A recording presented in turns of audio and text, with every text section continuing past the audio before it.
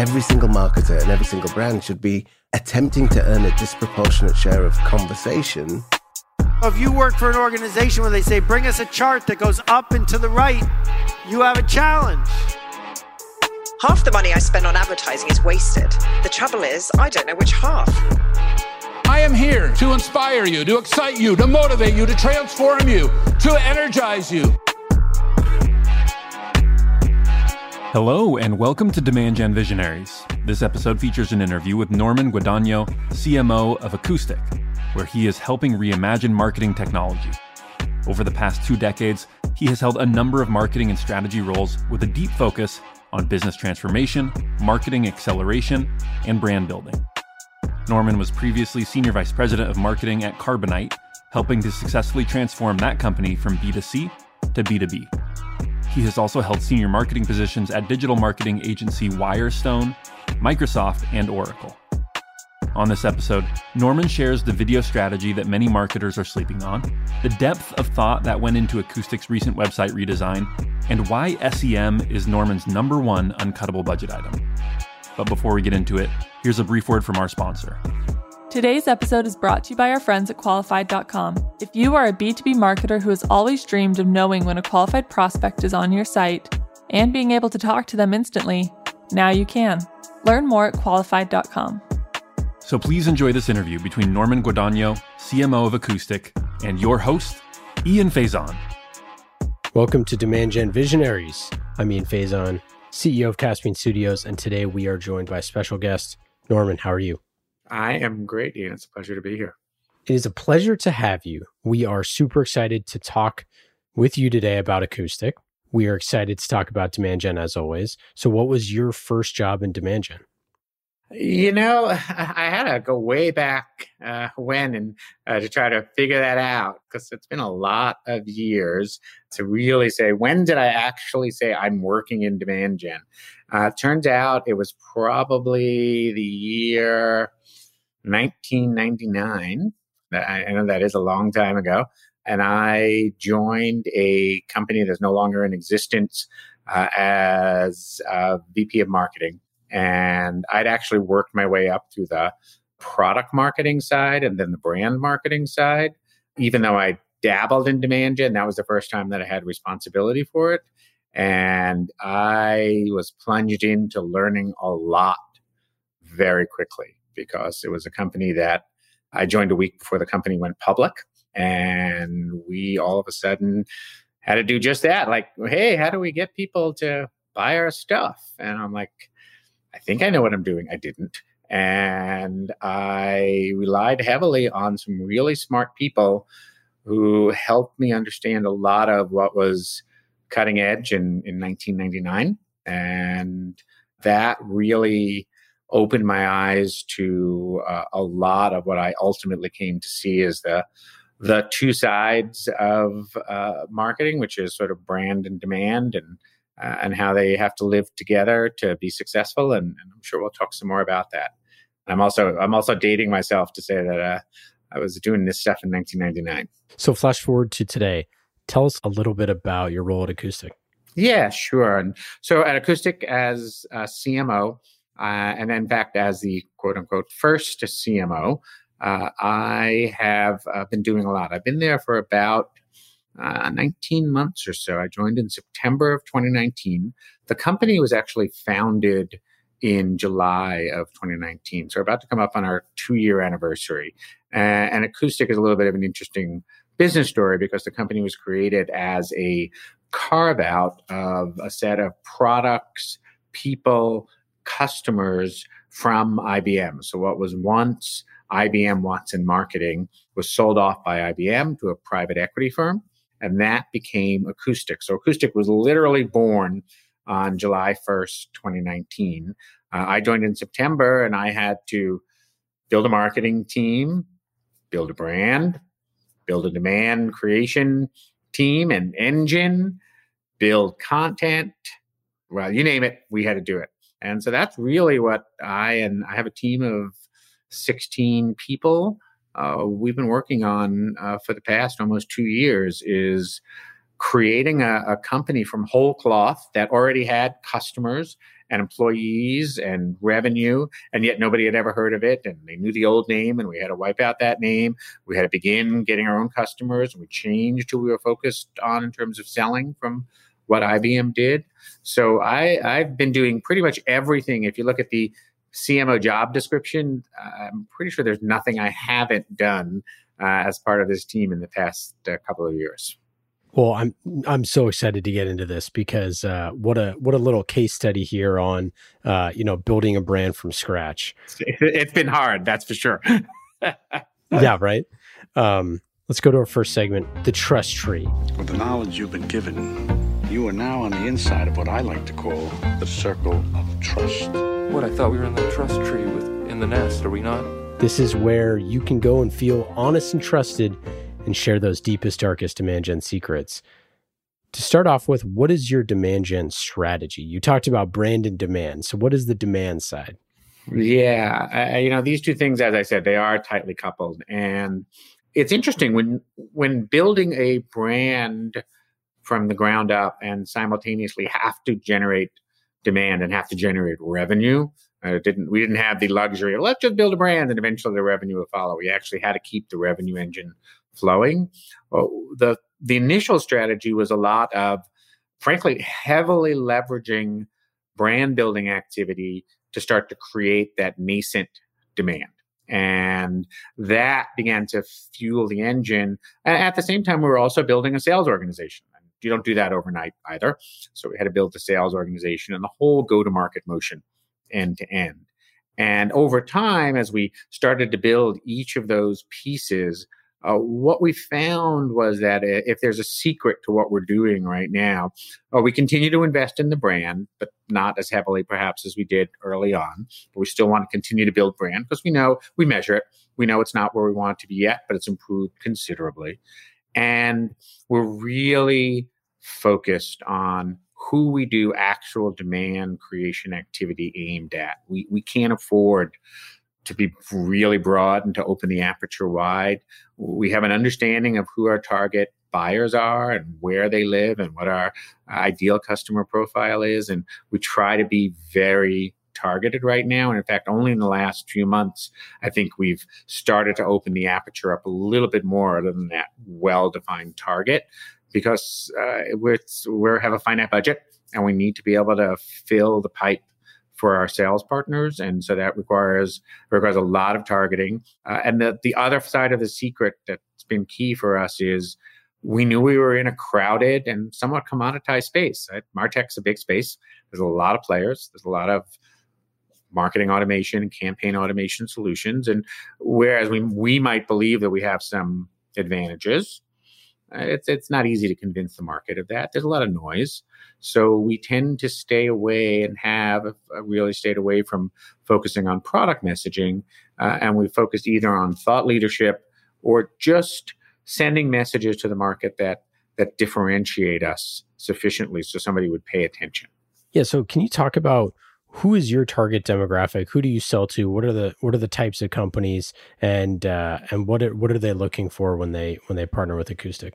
Yeah, we're really aimed at that sort of upper mid market to lower enterprise. And obviously revenue is never the best proxy, but it's really that 500 million to $1 billion, $1.5 billion. That's sort of a sweet spot for us. And we sell into primarily marketing departments, although sometimes there are other players involved in the decision process. But our core product, Acoustic Campaign, is really focused on the marketer and the marketing department. One of our other products, Acoustic Tea Leaf, is more focused on typically the IT or the digital commerce side of the house.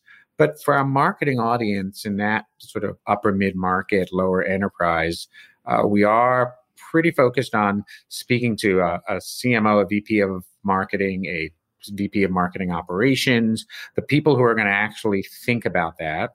And the buyers are an interesting set. And if you look across the market, and for everyone who's listening, who's obviously thinking about demand gen, you have a lot of businesses that, as they've grown, They may have taken their email solution with them as they've grown. And maybe they started on one of the smaller, simpler platforms when they were a somewhat smaller business, and they've taken it with them as they've grown.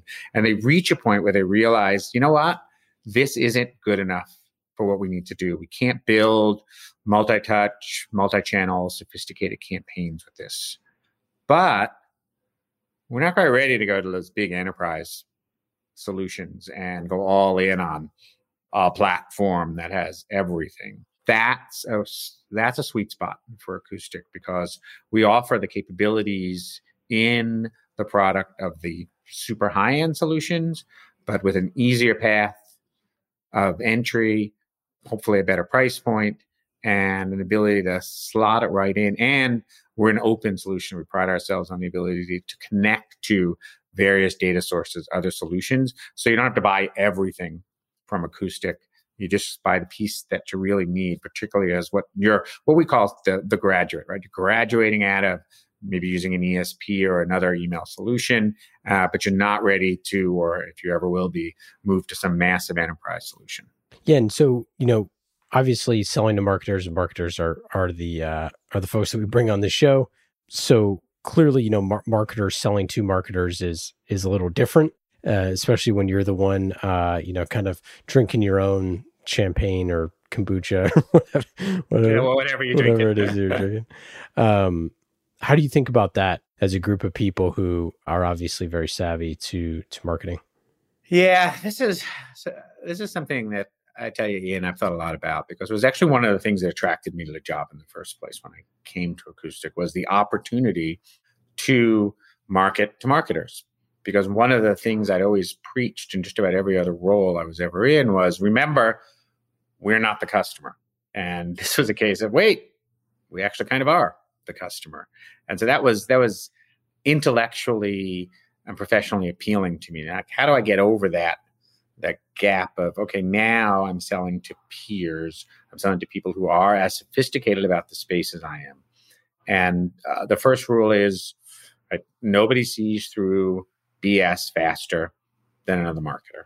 So you have to really try to have a discussion, whether that's through your content, through your demand channels, or face-to-face, that's rooted in a shared understanding of, hey, we understand what's going on here. I'm not going to tell you, oh, our product does everything and it does it better than everyone.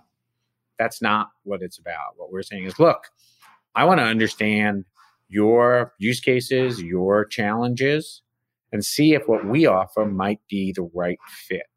Because I understand, as another marketer, the things you're going through. I understand that you can't do this, or you want to be able to do this.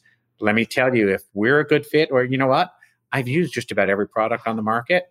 I might tell you one of our competitors is a better fit, honestly, if I have a one-on-one discussion with you, because I'm not going to waste your time and try to trick you into, oh yeah, this is great. It cures everything and makes everything fabulous. Because ultimately we know that's not true. So there's a level of transparency, honesty, and integrity that I think marketers need to bring to the table when they're marketing to their peers. That stuff comes off so good when I'm hearing it from you, when you hear that sort of transparency. But sometimes it's kind of tough to get that authenticity when you're, doing that in a blog post or something else. How do you kind of, for lack of a better word, scale that sort of messaging? It's not easy, for sure. We try to be sensitive to the types of topics we cover, the language that we use, and I'm not against a little bit of sort of bragging or saying, hey, we want to demonstrate why we're better, and we've done some activity to say, hey, here we think we're better than a competition because. But it's not easy to do at scale, and we all have to remember, particularly those of us who may be on the marketing side of the house, our friends in sales, they're by definition sellers, and sellers will sometimes do what it takes to convince someone.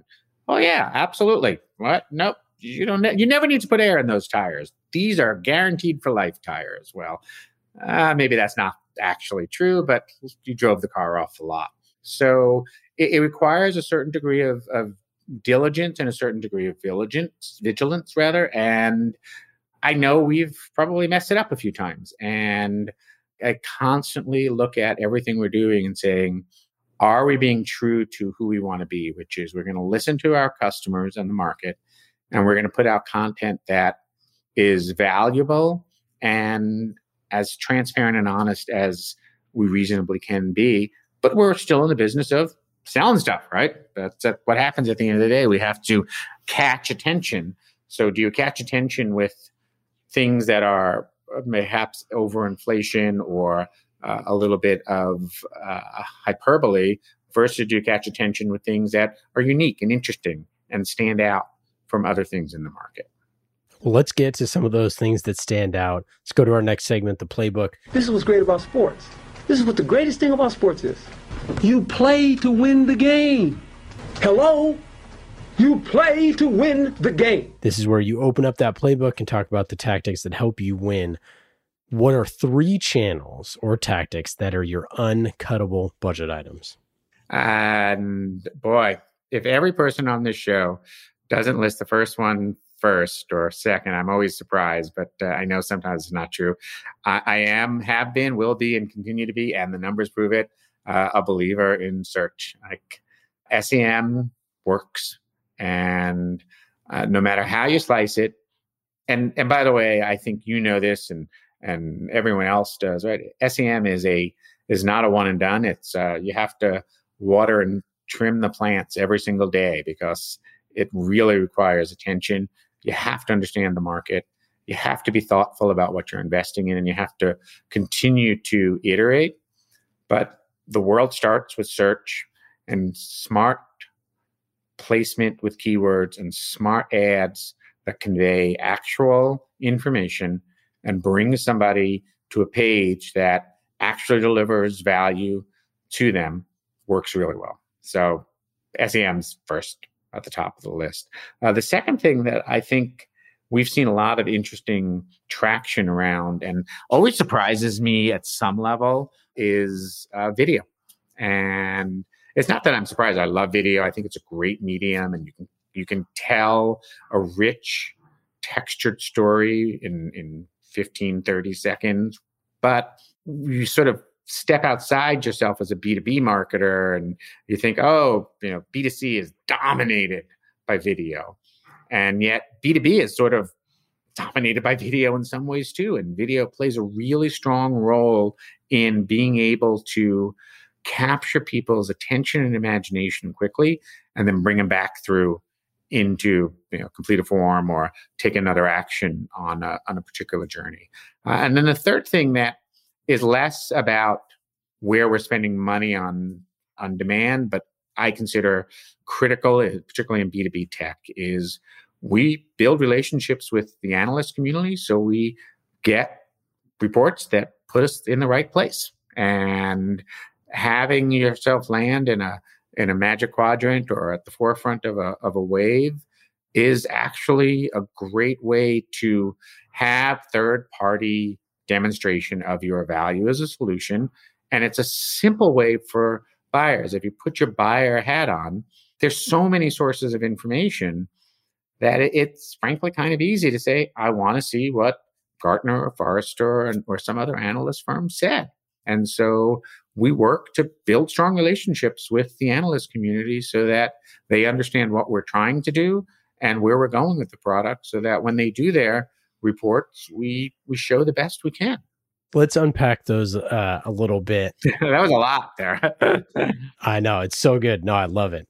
So when you're talking SEM versus SEO, are you also doing activities that help SEO, or are you just focused on just the paid SEM? Yeah, no, it's a great point. And I, my own sort of enthusiasm for the things we spend money on.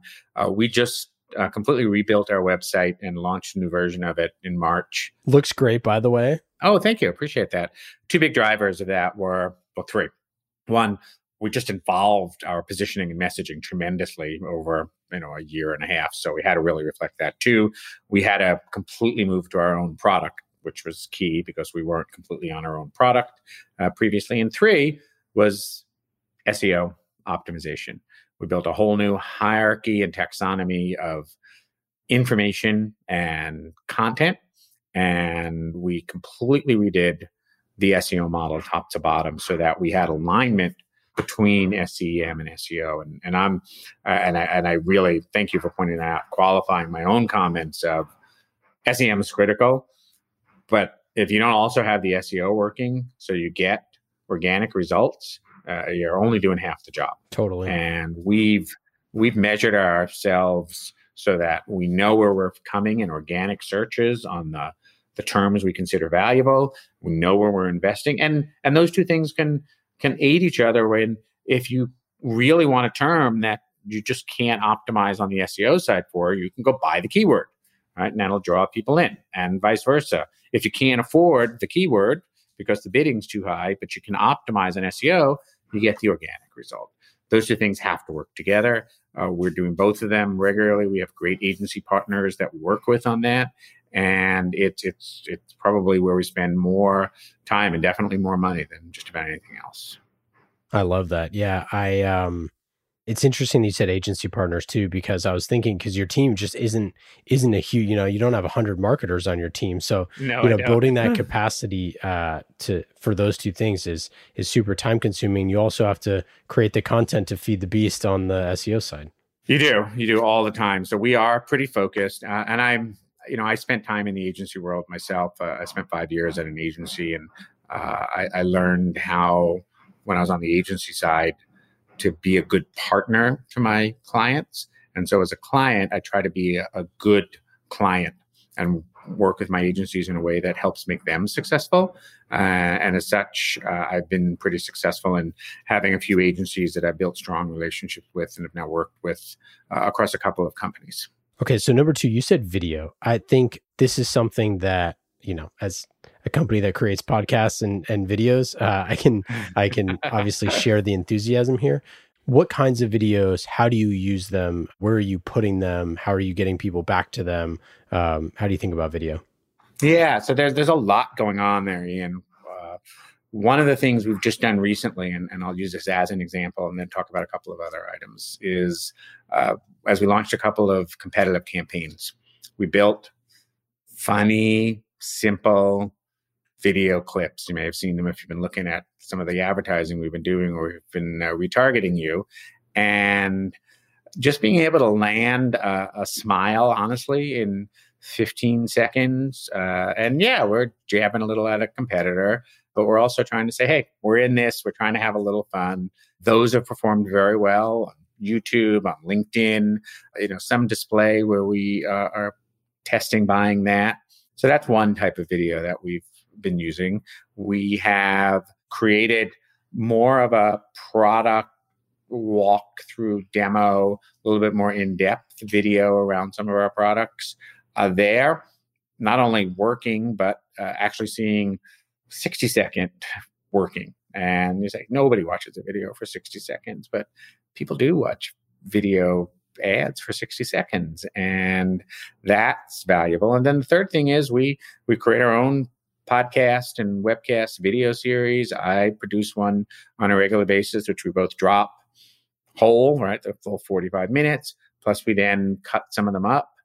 We run a set of webcasts and we can take content out of that. And then we have customer success stories where we build little video success stories that we use. And again, across targeted on things like LinkedIn, targeted on YouTube, constantly looking. We tested Hulu for a little bit last year just to see if we could get a little traction there. We're always testing. And what I love about video also is it's employees, sales folks, they love videos that they can pass on to others. So it builds a little of its own momentum through social. We use it in organic social as well as paid social. There's a lot of different ways you can apply that. And I think now that we've finished launching the new site and I'm just starting the prep for the next phase of the website, I want to add even more video to the site. You knew I was going to ask about podcasts and videos because especially when it's your number 2 here. That's what you do, of course. But the thing that I think is so interesting about what you were just saying is with the variety of the videos that you're doing. This is one of the things that actually really frustrates me with marketing when people say like, oh well, we're doing customer success videos, for example, or we're doing testimonials or something like that.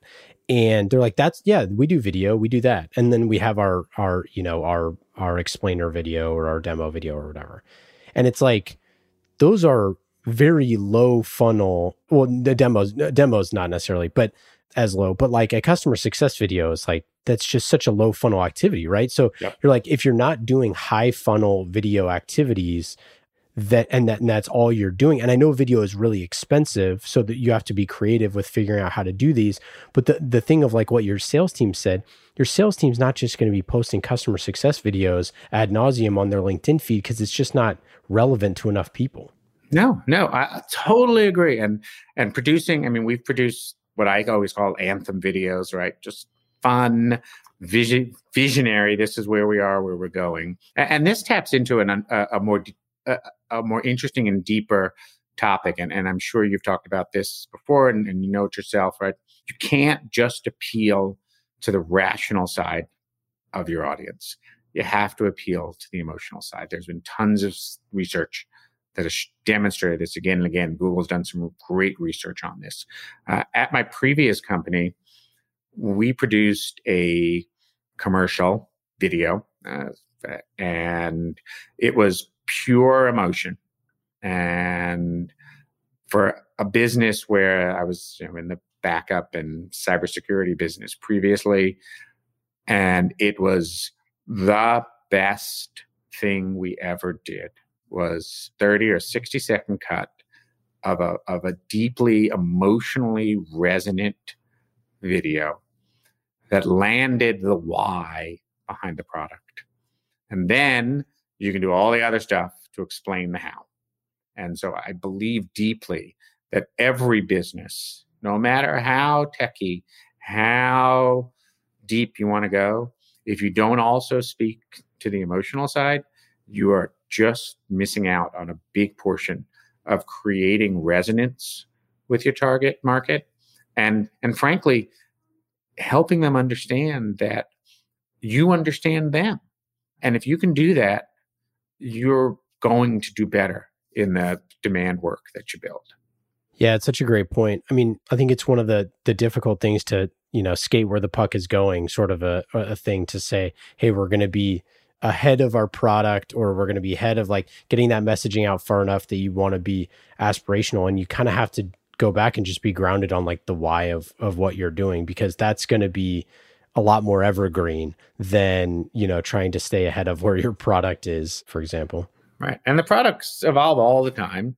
And not only the products evolve all the time, particularly in spaces like any SaaS-based software company or the space we're in marketing automation. And not only do products evolve all the time, but the things that buyers consider important at any moment in time changes. And because there are trends in how products are being used and what's hot, what seems to be working, what's a focus on. And so that goes up and down and up and down. Of course, you have to be able to meet that. But what's evergreen is the why. Why does it matter? What's truly going to say, hey, I want to get out of bed and care about X. And it's not hard in MarTech to actually find things that people want to care about, because as marketers, we pour ourselves into building a great campaign. We want it to be successful. I don't want to send 1 million emails and then wait and see nobody opened it. Oh my God, that's like a horror movie, right? Somebody sends 10 million emails and nobody opens them. Like that's horrible. Not only do I want them to open them, I want to read it and say, oh my, I'm going to click and I'm going to engage. That's reward for me as a marketer. And you want to tap into those emotions. You want to, in fact, offer them the thing that's going to make their life better. Well, so, it's a great point about, this idea of giving them the education or awareness or information that's going to help them improve. But there's times with your product where you're trying to give them something that's not that, right? If you're giving them a case study, you're helping them buy your product, but you're not necessarily helping them. And I think that this is a tough thing for a lot of people. And specifically, as we're talking about creating video assets, you all do a bunch of webinars, you do case studies, you do these sort of posts. How does video shape getting people to go into those sort of different assets that are more of the conversion type assets? Yeah, and I think the role video plays when you get into more of those conversion assets is twofold in my mind. One, video always humanizes the story. It's truly better to show than to tell. And having a human voice and a human face often, it really makes the story far easier for people to understand. And the second thing that I think is critical there is, and I hate when I say this because it cuts at my heart, people just don't like to read as much anymore, I think. And I'm a reader. I've been a reader forever. I can't get through a day without poking my nose into a book of some sort. But I think just unfortunately, we constantly are watching video and watching screens, and it's a broad sweeping generalization that someone's going to call me out on it. But I think people just want everything to be tight and crisp and just show me a TikTok and I'm ready to roll. And you have to acknowledge that.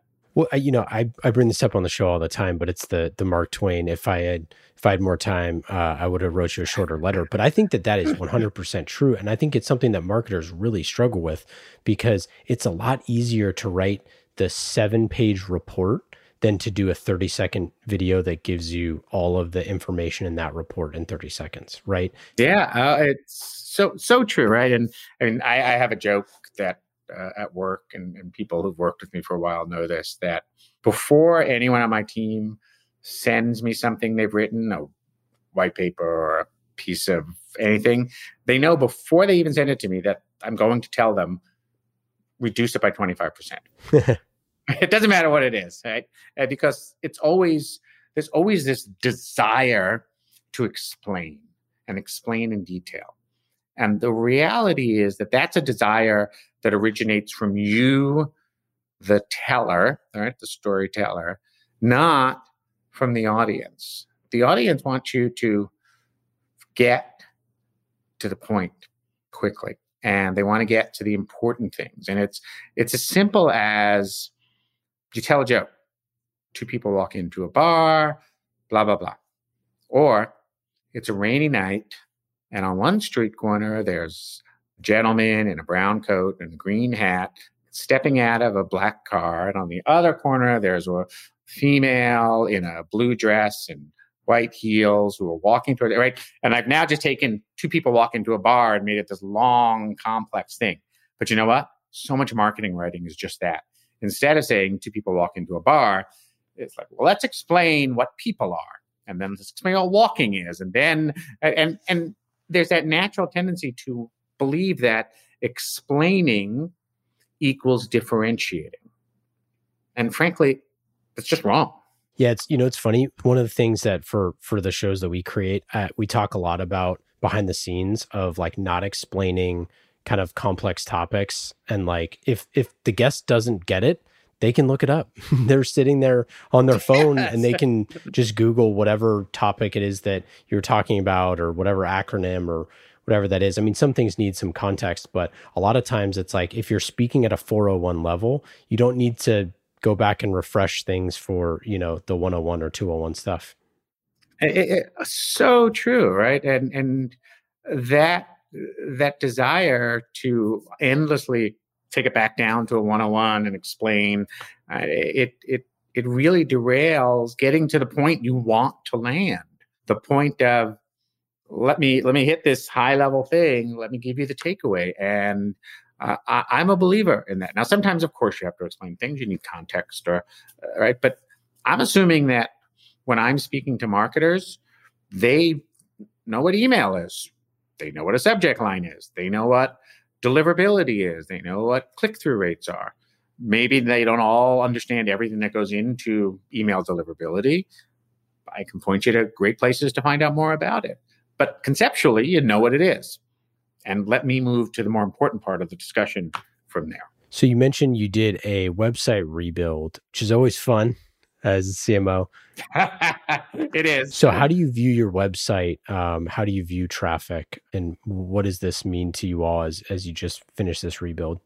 Yeah, our website is conceptually, it's the center of our demand creation universe.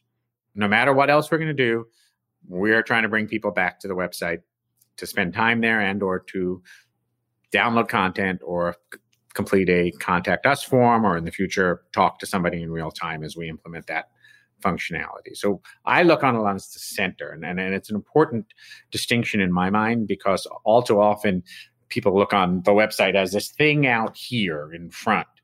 And I look on it as a center, and you're surrounding it with a whole set of different types of demand gen tactics that are bringing people into that website. And when you bring them into that website, you want to respect the fact that whether they came in through search or they came in through a display ad or a social link, they typically have some context, and you want to make sure that you help them move quickly through the site to wherever they want to go. You want to make sure that if they came from an ad that's about something, that they land on a page that's about the same thing. Some traffic does direct load, right? Somebody just types in your URL and you're like, cool. But you still have to deliver a quick message to them. So it's the center of our universe. We wanted to bring together something that was focused on the problems we know our buyers face, so that they could have an orientation that was rooted in, I need to increase the number of leads I get. I need to be able to test different types of emails. I need to do multi-channel.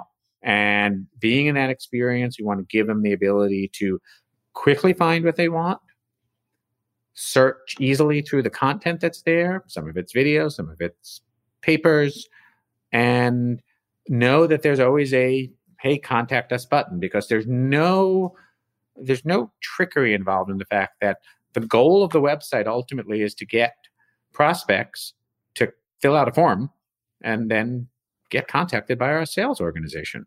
That's what it's there for. And we wanted to make sure that was clear and that you could do it whenever you wanted to. How do we measure success? Well, we measure the site, obviously, through the type of standard things around traffic and bounce rates and the paths that they're taking. But we also like to look at, and I've always done, is I like to see which content's being consumed, which content's not being consumed, and then try to analyze as much as you can what's happening with that content. Are there specific words that are resonating and getting people? Are there specific topics that seem to be resonating? And I look on the website 100% as a living, breathing entity. At the second you take your eye off it and say, it's good, you're wrong. Right? You have to cultivate it. Think about the experience that you're delivering, and be willing, by the way, to change things whenever you need to. We just ran an A/B test on our homepage, and was clear after less than 2 weeks we were getting more of the behavior we wanted on the B test than the A test. I was like, great, flip it over to B. End of story, right? Websites are often rooted in this belief that somehow it has to explain everything to everyone all the time. When in fact, it mostly needs to get a whole class of folks to click the contact us so that a human seller can explain things to them, or it needs to have them take what they want and go away, and maybe they'll come back again later. And so are you exploring conversational marketing and seeing what that looks like? We are. We're looking into a few of the solutions out there. We're figuring out how they integrate with the types of products we already have and the way in which we manage our whole go-to-market engine. We think it's important that if you want to talk to somebody right away, you should be able to. And this is the lesson, of course, of what was once upon a time. I'm going to fill out a postcard and drop it in the mail, and then I'll get somebody call me in 2 weeks to tell me about something, to then I'm going to send an email, to then I'm going to fill out a form, to now I want to be able to click and chat right away. And maybe I chat with a bot for a little bit. Maybe I quickly roll to a human. Right? There's all sorts of different types of situations. But we are all pressed for time. And we all have expectations of, frankly, instant gratification. And I have nothing against instant gratification. It's awesome. It's not always the easiest thing to manage, right? When you think about what's going on behind the scenes and being able to develop the right set of prompts and develop the right bot tree and develop the right connections into your BDRs and what hours are you open? And all of those things start to create complexity that when you're a business that has a lot of things going on and a finite amount of resources, you just have to prioritize. So we knew we wanted to do something around conversational. We just knew that it wasn't going to happen until sometime in the near future, right? It wasn't something we were in a position to do a year ago. Let's get to our next segment, the dust up. Uh-oh. Here comes trouble. You may have heard that there was a dust-up involving yours truly. And now we've got a wild scrum with fights breaking out all over the place. And it is getting really ugly as we've got punches and kicks. This is where we talk about healthy tension, whether that's with your board, your sales team, your competitors, or anyone else. Norman, have you had a famous or memorable dust-up in your career? I've never disagreed with anyone ever. However, people have disagreed with me. So now, it's funny when you phrase it that way. I believe in trying to be as truthful, transparent, and direct as I can in what I do. I'm a little bit of a pragmatist in that regard. I have had dust-ups. One of the ones I think about with somebody who I worked exceptionally well with and who I respect, and I use as an illustration because it helped me learn something from it. And this was a number of years ago, and it was with a sales leader, super smart. And we had acquired some companies. And in one of the companies, there was a very loyal user base to the company that we'd acquired. And I, as the head of marketing, were like, cool, we'll call that, company X and its product X. But I need to rebrand X to fit into our larger brand. And the X name is going to go away and it's going to be called Apple, right? Orange, potato, right over here. And the sales leader was like, but boy, they love X. They're, people have X tattooed on their face. Everyone wears X shirts. What are we going to do? And we would go back and forth because it's like, I don't want to give up that value. And finally, we both got frustrated over the course of actually quite a number of months of going back and forth. And I said, look, I get it. All these folks love X, but there are a far larger number of people out there who are not customers, who have never heard of X and who don't care at all. Those are the ones I'm going after. And I need that to fit in the larger scope of brands that I'm building. And that, by the way, convinced him after us butting heads over it for some time. But it was completely reframing my frustration and his frustration away from how we're hurting the X brand and the X customer and all this, and turning it into, yeah, get it. There's X, there's 500 of them, 5,000 of them, 50,000 of them. There's 50 million people out here that have never heard of it. I get one shot with them. I'm going to use this other bigger, better thing that I have. And that lesson to me of remembering that oftentimes we get into dust-ups because we tend to put a set of blinders on. And all of us see exactly what we want to see. And if we just spread our perspective out a little bit, we might actually not only see it differently, but we end up that if we both open our perspective up, we start to intersect what we see. And I think that helped me constantly when I get to that point where I'm about to say, you know what, just an idiot. I remind myself, okay, look broader, really understand what's going on. And can I get this to a place where I don't have to say you're an idiot?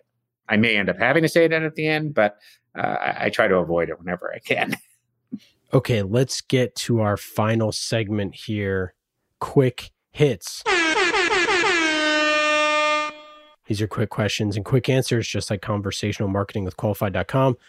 Qualified prospects are on your website right now, as we just discussed. They're on your website right now, and you can talk to them quickly with qualified.com. Quick and easy, just like these questions. Everybody, all our listeners, go to qualified.com to learn more. We love Qualified. They've been with us since the very first episode of the show, and we love them dearly. Quick hits. Norman, are you ready? I'm as ready as I'm ever going to be. Indeed.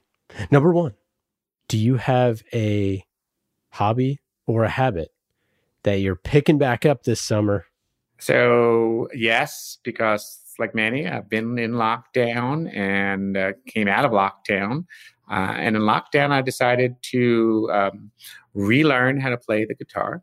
And having really not done a great job on relearning during lockdown, I've decided that I'm going to return to once again relearning how to play the guitar, because it's still sitting there in the other room calling out to me. It's pretty and blue, and I need to spend some more time with it. What's your favorite song to play? Ooh, man, I'm trying desperately to learn how to play anything sort of from Audioslave, sort of a Tom Morello groupie. So anytime I can even make one or two chords sound anything remotely like Tom can produce, I'm a happy man. If you weren't in marketing at all, or even business, what do you think you'd be doing? I'd be a writer. I love to write. Probably be if I could, I'd be a practicing poet or philosopher as a writer, and probably making no money. Yeah. What would you write? I write poetry. I try to take a philosophical approach to the world, and I also maintain a Substack newsletter that I send out to folks. That's various musings on things. People, for better or worse, have sometimes referred to me as a philosopher marketer, and I'll take that one. In our prep, we did not find the Substack.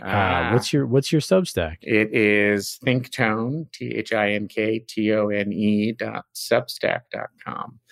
Thinktone was the name of the very first independent consulting company I created to house me very early in my career, and I have kept Thinktone and the Thinktone email address ever since. So it's the alternate me. The alternate, sure. We'll put that in the show notes here. Also, and we'll link up a bunch of stuff for you. Cool. I know you're hiring some folks on the team and all that as well. Yeah, I am hiring. Would love for anybody who wants to give a recommendation for campaign people or a website manager for that awesome website we built. I need a great manager to come on board for that. What is your best piece of advice for a first-time CMO that's trying to figure out their demand strategy? For a first-time CMO, I give them the following advice around demand. You are going to make mistakes. That's part of the deal. Don't forget that in the making of the mistakes, that's how you start to learn what's actually going to resonate with your audience. And you can't be afraid of that. Sage advice indeed. Well, Norman, that's it. That's all we got for today. Thanks so much for joining. Obviously, our listeners should all go to acoustic.com to check it out, especially if you're looking to explore the Acoustic platform and you haven't before. Go click around, check it out. Check it out.